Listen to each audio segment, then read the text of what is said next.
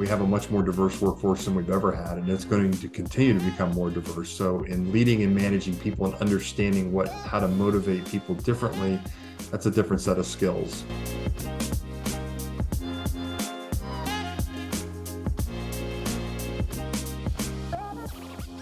On today's episode, we learn from professor, author, and former Navy pilot, Dave Smith, as he shares the importance of mentorship, inclusive leadership, and the role of allyship in the workplace. We also dive into how self-awareness and humility are vital in this rapidly evolving world. Let's get started on Leadership Unboxed with Dave Smith.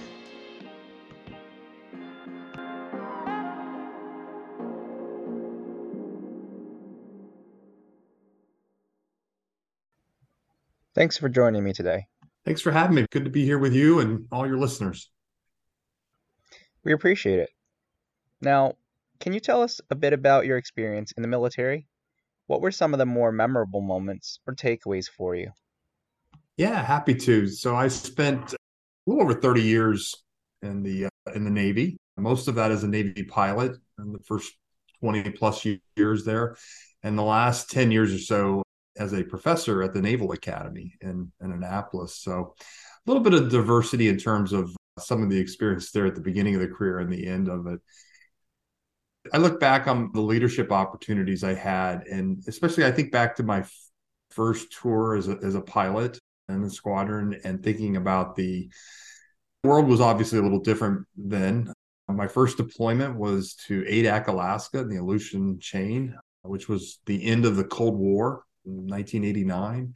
So it was a very different time. It's what we had trained and what we had known the world to be at that point, but a very different deployment from the rest of my deployments I had.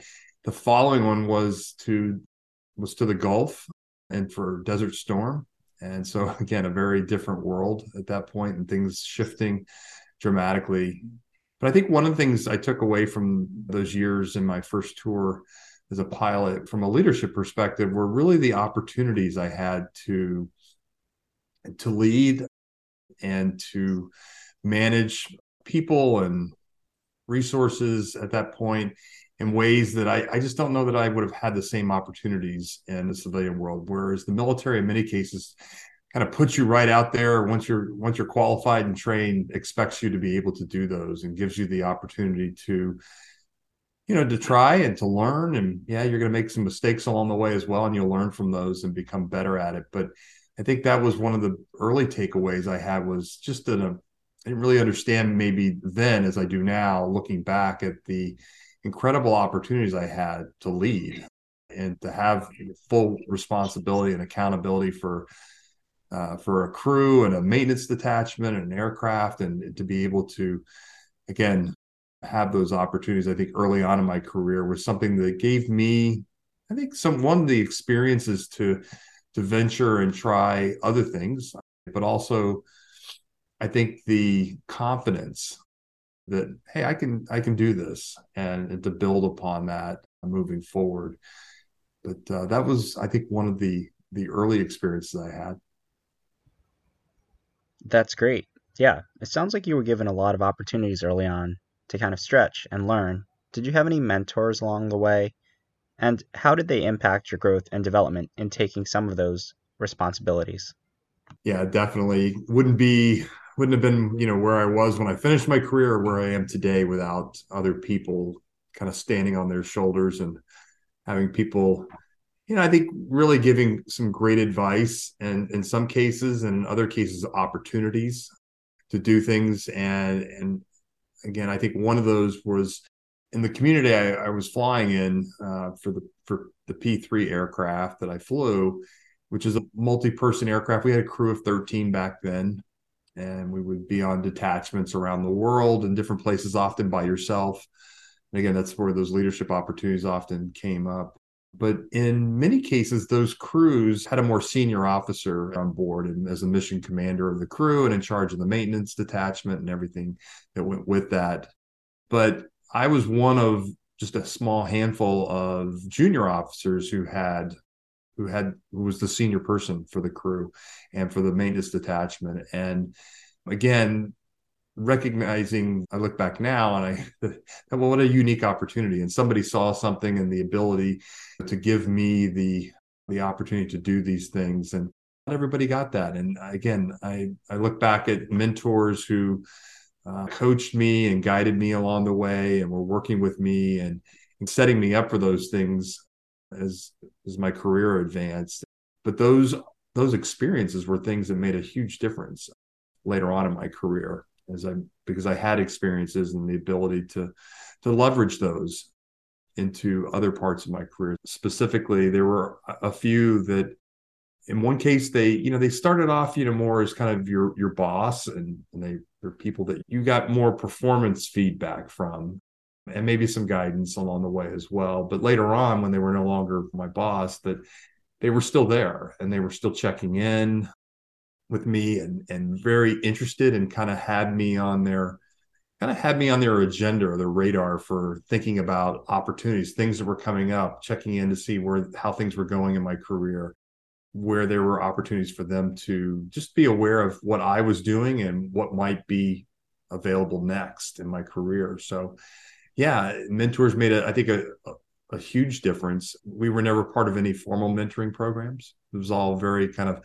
grassroots, informal, just kind of connecting with people.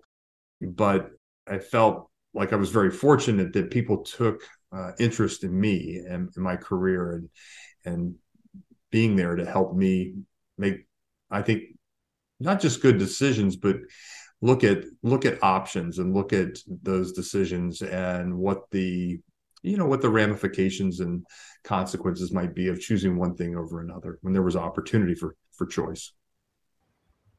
Absolutely.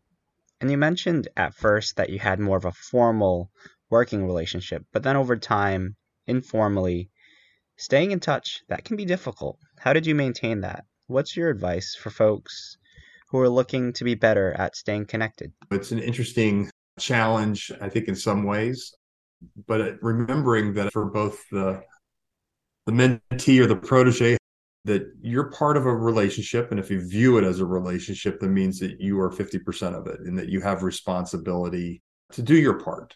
Understanding it could be challenging because, especially if you're dealing with much more senior people, there's obviously some power difference there, and they're busy people, and we don't want to be impinging upon their time and feeling like we're taking away. But I think that's where it's important for the senior person or the mentor in this case to make it clear that what the expectations are, where, if there are boundaries, where are those boundaries in terms of connection and communication over time, whether that's trying to do some sort of a more formal scheduling of opportunities to reconnect. Sometimes I think, again, with more grassroots informal mentoring, that just kind of evolves a little bit, and it's a lot of personal preference between the mentor and the mentee and how they like to communicate or how they like to do things. Sometimes you have a connection in different activities or reasons why you might be getting together in a variety of settings, and leveraging those opportunities to reconnect. And because, again, I think things are changing quite rapidly in people's careers, and maybe more so today than ever. Things are continue to speed up. So if they're keeping you kind of on their agenda and thinking about opportunities for you or what's next, and where there might be hey, I just saw this opening coming up. This might be something you'd be interested in. So keeping you in mind, it's helpful to stay on somebody's radar. And so, again, I don't think there's one way to do that. I think many people, just based off personality and preferences and communication styles and the connection that you have, the type of relationship you have with your mentor might really begin to define what that looks like for you.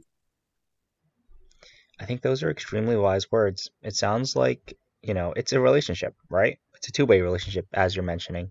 So having those guardrails and those expectations in place early on, I can see that helping. Thank you. Now, I'd like to ask you about your transition from service to more of a role in academia and research. How did you decide on that move? Higher ed had always been something that I think, since my bachelor's degree, my undergrad work, I think something that I had kind of in the back of my mind that, I really enjoy different aspects of this. And there might be an opportunity to do something with this in the future from a career perspective. At the time of my undergraduate work, I was focused on my Navy career. And so being the best I could be in terms of being a Navy pilot and a leader and an officer and managing my career in that way. It wasn't until later in my career in the military that I saw, as I went back for my master's degree, again, it was a great exposure into other disciplines. That was where my first introduction into some of the behavioral sciences, thinking about psychology and sociology, that really kind of piqued my curiosity into what I could do with that moving forward. And so, again, just kind of filing these things away about I can't do anything or I don't want to do anything with it right now. But down the road, I think this could be an opportunity depending on what other options I want to entertain at that point. And as it turned out, when I was at about the 19, 20-year mark of my career, after I had had command of the squadron, and I was working in the Pentagon at the time, and it had been brought to my attention this program that we have with the service academies, including the Naval Academy, for what they call the Permanent Military Professor Program, where they send senior officers back to finish their graduate work, PhDs, and then they go back to the service academies to teach for the rest of until they're required to retire. And I was thinking to myself, wow, well, here's kind of a great opportunity to leverage some of the experience I had from a leadership perspective of what I've been doing, combine it with my academic interests and career, and then use that in an educational program like the Naval Academy. In this case, their leadership ethics and law department, where I taught for 7 years, was a combination of many disciplines. We had sociologists, psychologists, and then we had, from an ethics and philosophy side of things, that was the ethics side. And then, of course, lawyers, judge advocate generals who taught the law side of that. But to me, I was like, oh, okay, the connection back into sociology, the behavioral sciences was really interesting. And to think about a lot of the challenges we were facing in the military at the time in terms of people and resources and managing careers and leadership, I was like, well, there's a great connection here and opportunity. So I applied for the program, was picked up, then went back to the University of Maryland for my PhD program in sociology and studying military sociology, which was a very helpful way to think about how do countries broadly assess, bring people into the military, how do we do that recruiting piece, and then how do we manage the military and the relationship we have with our government, our society more broadly, and thinking about the civil military aspects of that. And then my other expertise was around social psychology. But one of the things that I was most interested in was really from a family's perspective and military families, again, having grown up in a military family as a kid. And then for myself, my own career, having a partner, a wife who was a career naval officer, being dual career military couple, there were a lot of challenges with managing families and military careers and looking to explore that a little deeper. And so that was a great opportunity for me as part of my program at the University of Maryland before going there. And back to kind of the mentoring component of this, that one of the things that was really important for me was my advisor, Dr. Mady Siegel, was my mentor there, obviously, as my advisor in a very specific role. And today continues, even though she's retired, to be, a great mentor for me as well. Some of the things I learned about mentoring from her that I thought were really interesting. One was she was great at challenging me. And certainly here I am, a little bit older of a graduate student at this point. I'm pretty advanced in my military career at that point too, and learning a whole new world of study around sociology and how to do research in the social sciences. And it was great at kind of challenging me on assumptions that I had about who I was, what I was doing, what did I need to learn, and things like that. And I really appreciated that from her ability to kind of push me in those kind of ways.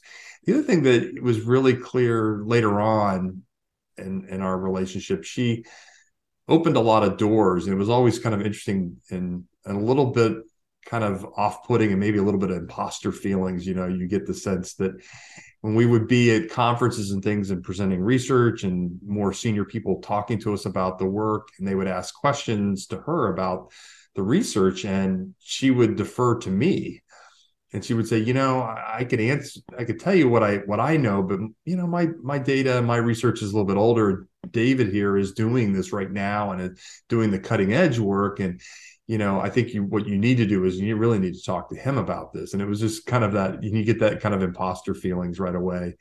I was like, ooh, who are they to be talking to me, and who am I to be talking to them about my research at that point? So it was always kind of interesting to see how she was a great connector to other people who were influential in my academic career, as I'm now, as I was beginning to move into that world. And it was important to make those connections with those people, and that those people saw me as being a valued person and researcher and academic, because she was kind of sharing her her own social capital, because she was associating me with her at that point. So really, it was really quite a lesson to watch some of that happen. It's great to be connected to folks who see the potential in you and offer that chance to shine and show what you've got, to step up and share some of the resources that you had. Now, I did want to circle back to one of the things that you mentioned earlier around ethics and leadership. In today's world, there's a lot of information out there. When you're looking at news or even within organizations, how do you approach distilling information, uncovering bias, and ultimately using the information to make decisions?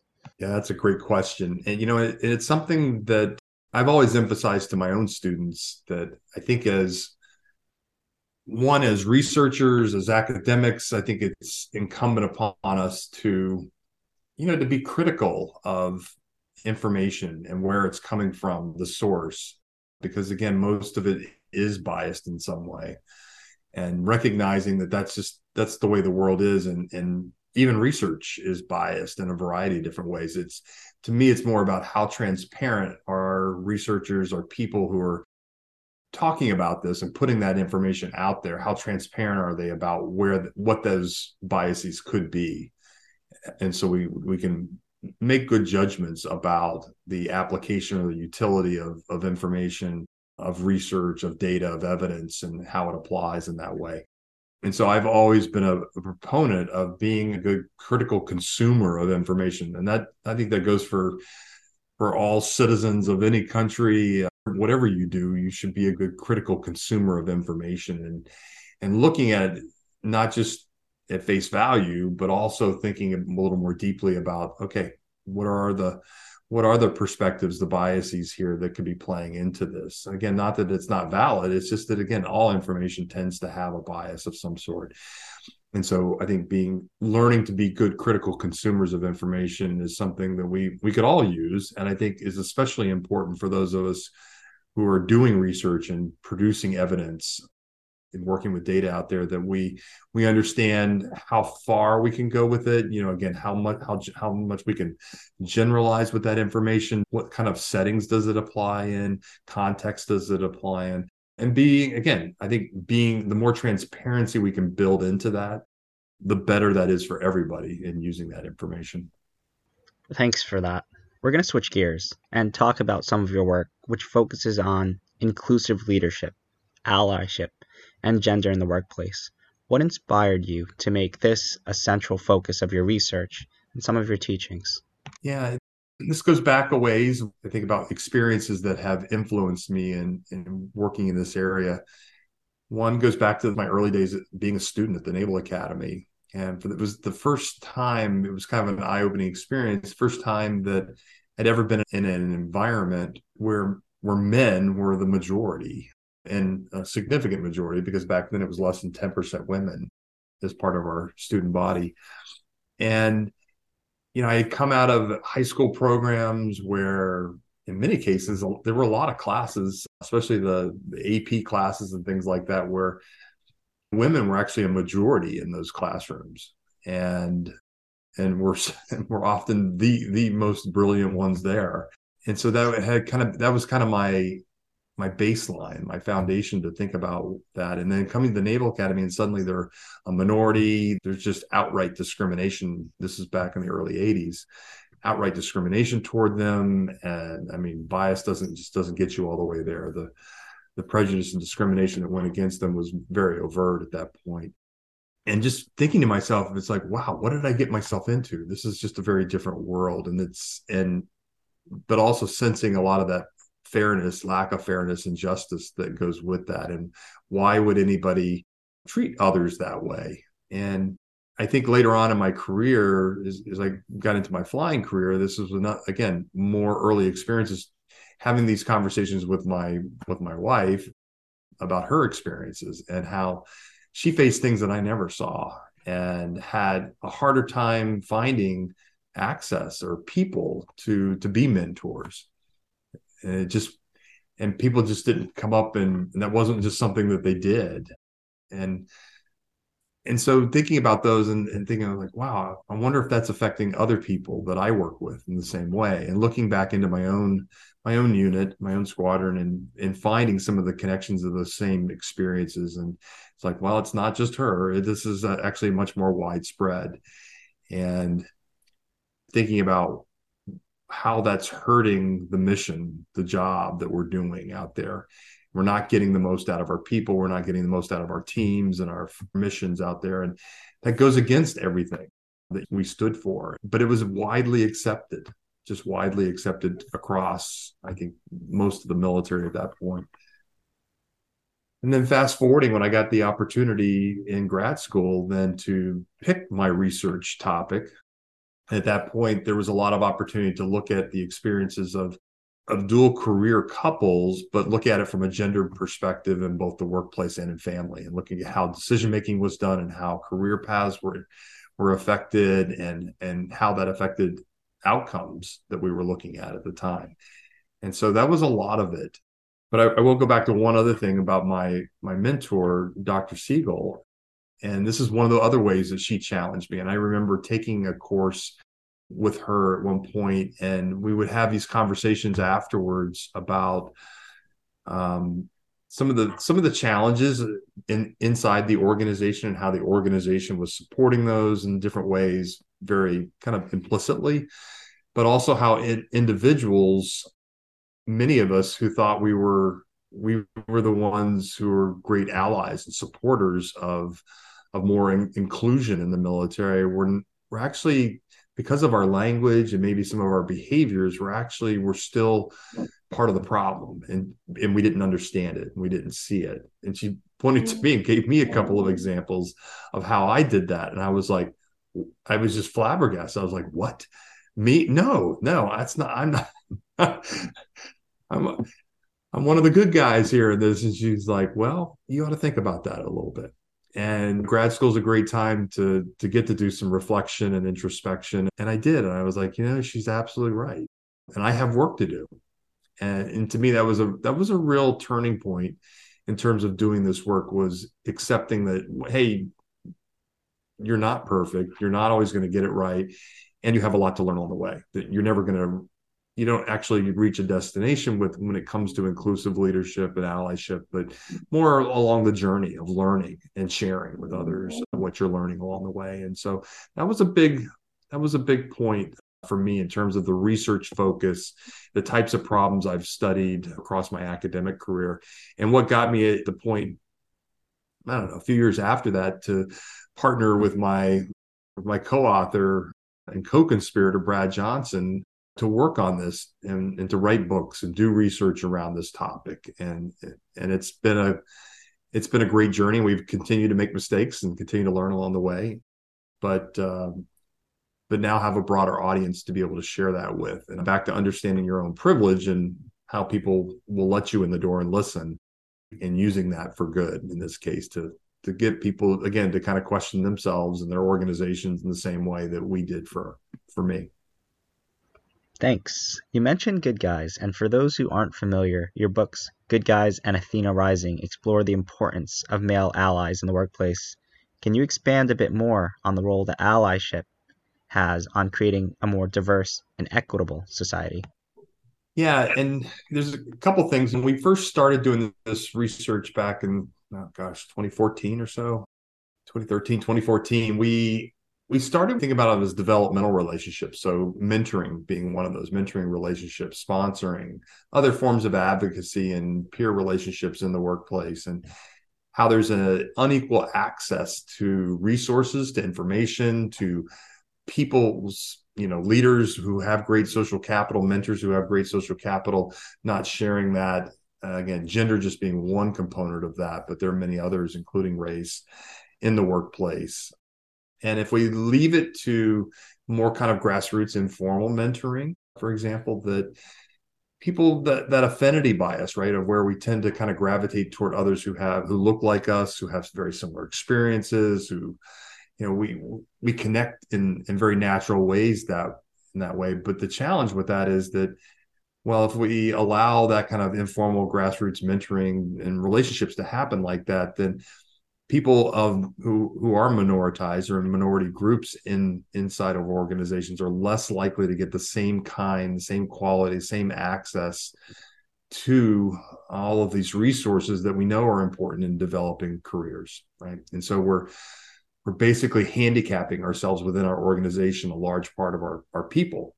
And so we just went after it from a gender perspective, and that led to the research that we did for Athena Rising, and thinking about, well, why don't, for example, more men mentor women?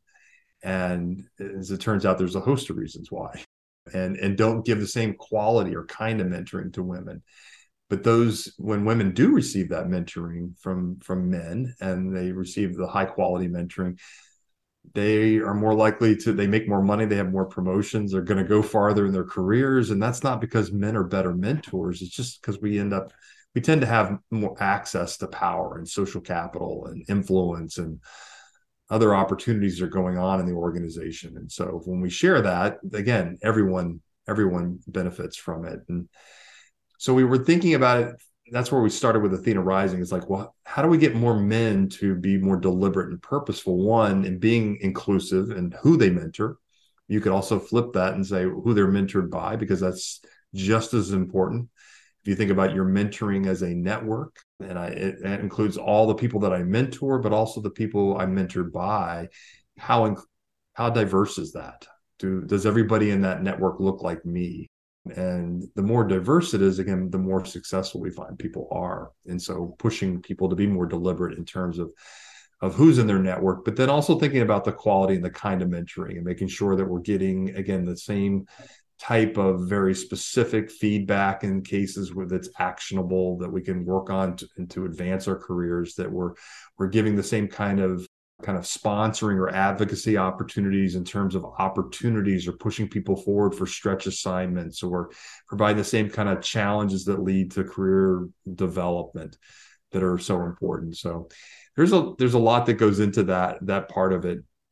The interesting thing, that book came out, Athena Rising, came out in 2016, and probably remember about a year later, Me Too went really widespread at that point across the world. And it changed in terms of the work and the conversations we were doing with organizations, with leaders, not just to focus not just on that specific aspect around mentoring and sponsoring, more broadly, how do we show up as allies in the workplace for everyone, and how does that work? What does it look like? What works best? What are some of the best practices for that? What are the things holding us back from becoming better at doing that, and creating more of a culture of allyship as an inclusive? We talk about allyship and inclusive leadership very interchangeably as well. That led to the research we did for Good Guys, how men can be better allies for women in the workplace. And yeah, it's amazing the turn of events that happened during COVID, also that kind of coincided with Me Too was still going pretty strong at that point. The murder of George Floyd, the Black Lives Matter movement, Asian hate. I mean, all of these things built to a crescendo to the point where allyship and inclusive leadership suddenly became really influential and important in many organizations. And leaders, senior leaders, CEOs, were being held accountable, taken to task for what they were doing or not doing in many cases within their organization. So it's become very important, and I think a great opportunity for us to really advance the message. Absolutely. A worthwhile message to push ahead. So, looking ahead, how do you see your research continuing to evolve and make a difference? What are you targeting? Yeah, so it's interesting. One of the things that we focused on in our research for Good Guys that was kind of an eye opener and really was just one of the things we've kind of had in the back of our mind to work on next was really around the idea that this notion that gender equity in the workplace really starts at home. And the reason, a couple of reasons why we think that's really important. One is that we know that socializing the next generation, right? And so if we're going to move faster toward creating gender equity in the workplace, which I don't know, depending on the estimates you look at now, it's 100, 200 years down the road. If we're going to move faster on that, then we've really got to move the next generation faster too. And so how we do that at home is really important. One of the aspects is that women have done for many, many decades, 2 to 3 times the amount of domestic labor, unpaid work at home as men. And most of us live in dual career. We work and have dual career families these days. That is the norm. And so if we're going to make, it equitable for everyone at work, and that means our partners too, then we've got to be supportive of our partners at home. And so for men in this case who are partnered with a woman in a heterosexual family, that hey, you're doing your fair share of the domestic tasks and labor, the caregiving, and it's not just I think of it as kind of the logistical tasks out there, but also kind of the emotional labor and cognitive labor of keeping track of things, and that again tend to fall more to women, keeping lists, organizing and planning for the family and events and vacations and you name it. We've got to do our fair share of that part too. Really interesting to see the research, though, the impact that it has when men show up in more egalitarian relationships at home and are very visible in doing this work, and also with their children. If they have children in this case, then for our boys, we find they have a more inclusive perspective of gender roles when they go off into the workplace. So thinking about how they're going to balance or combine work and family roles is very different from the more traditional notions.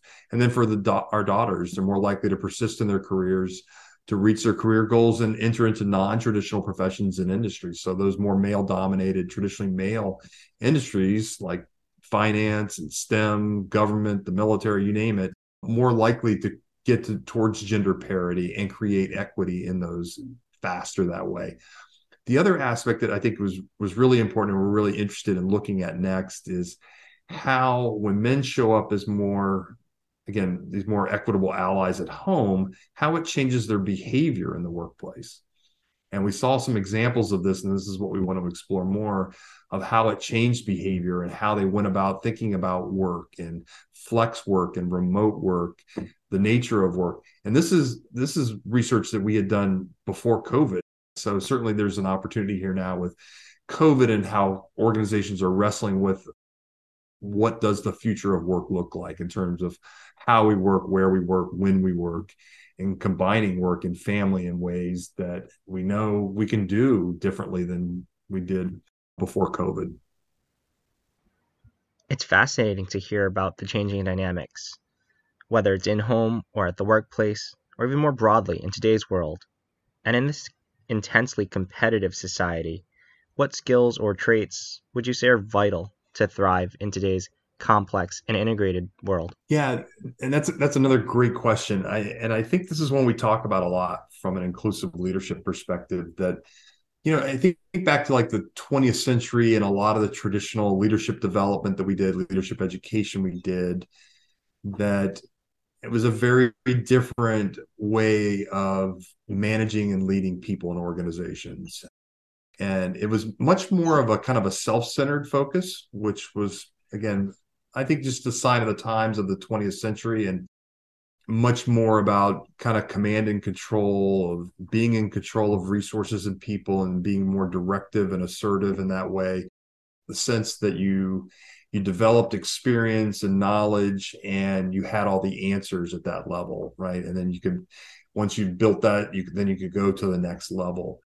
What we find is, though, that doesn't work as well today in the 21st century workforce. And part of it is, one, is our workforce is different. We have a much more diverse workforce than we've ever had, and it's going to continue to become more diverse. So in leading and managing people and understanding how to motivate people differently, that's a different set of skills. And that requires more around emotional intelligence and self-awareness and interaction with others, and how you're influencing people and how you show up in those. And again, those are skills that require things like humility, and that could be intellectual humility and understanding what I don't know, and using and understanding that I need a diversity of experiences, of people, of backgrounds, of skill sets, because I can't do it all.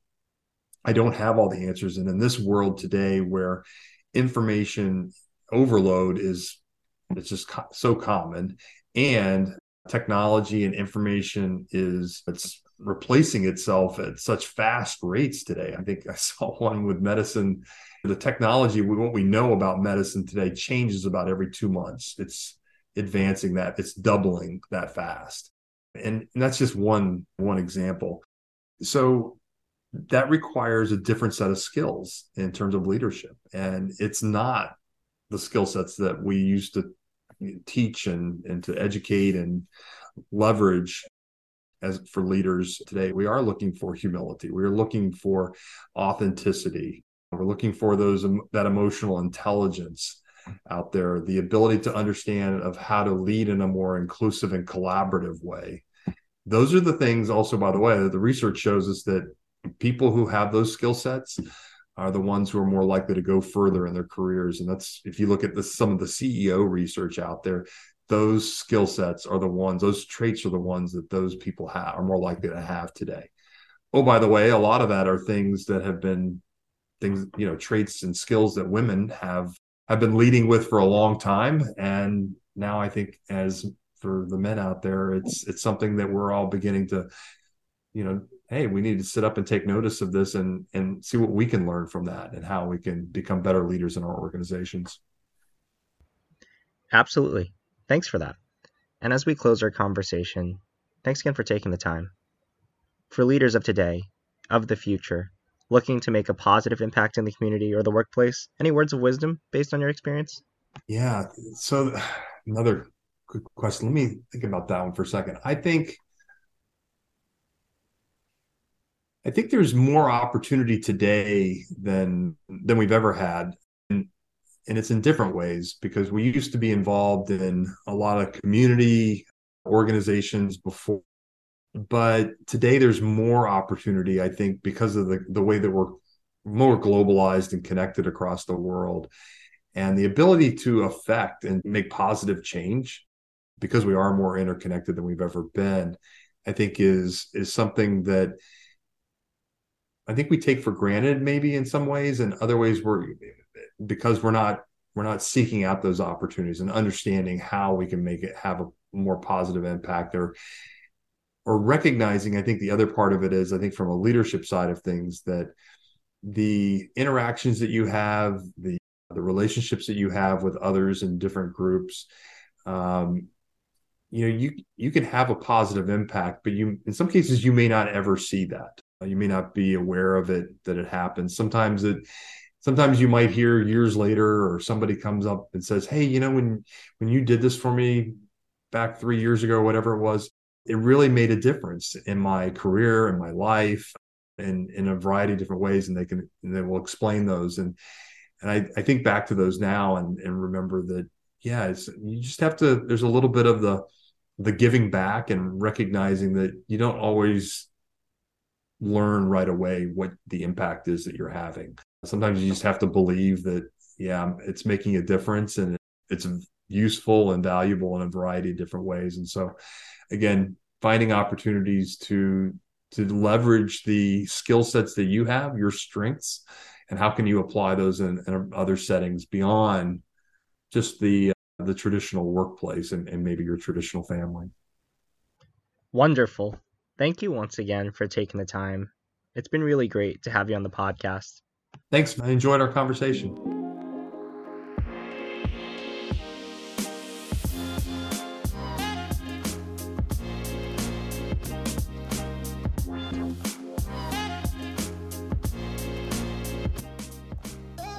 Thanks, leaders, for listening. If you enjoyed this episode, please rate us 5 stars and let us know what you'd like to hear more about. Also, follow us on Instagram and Twitter at Unbox Leadership. That's UNBOX Leadership. Until next time, I'm Vidith Huot, signing off. Forge Forward.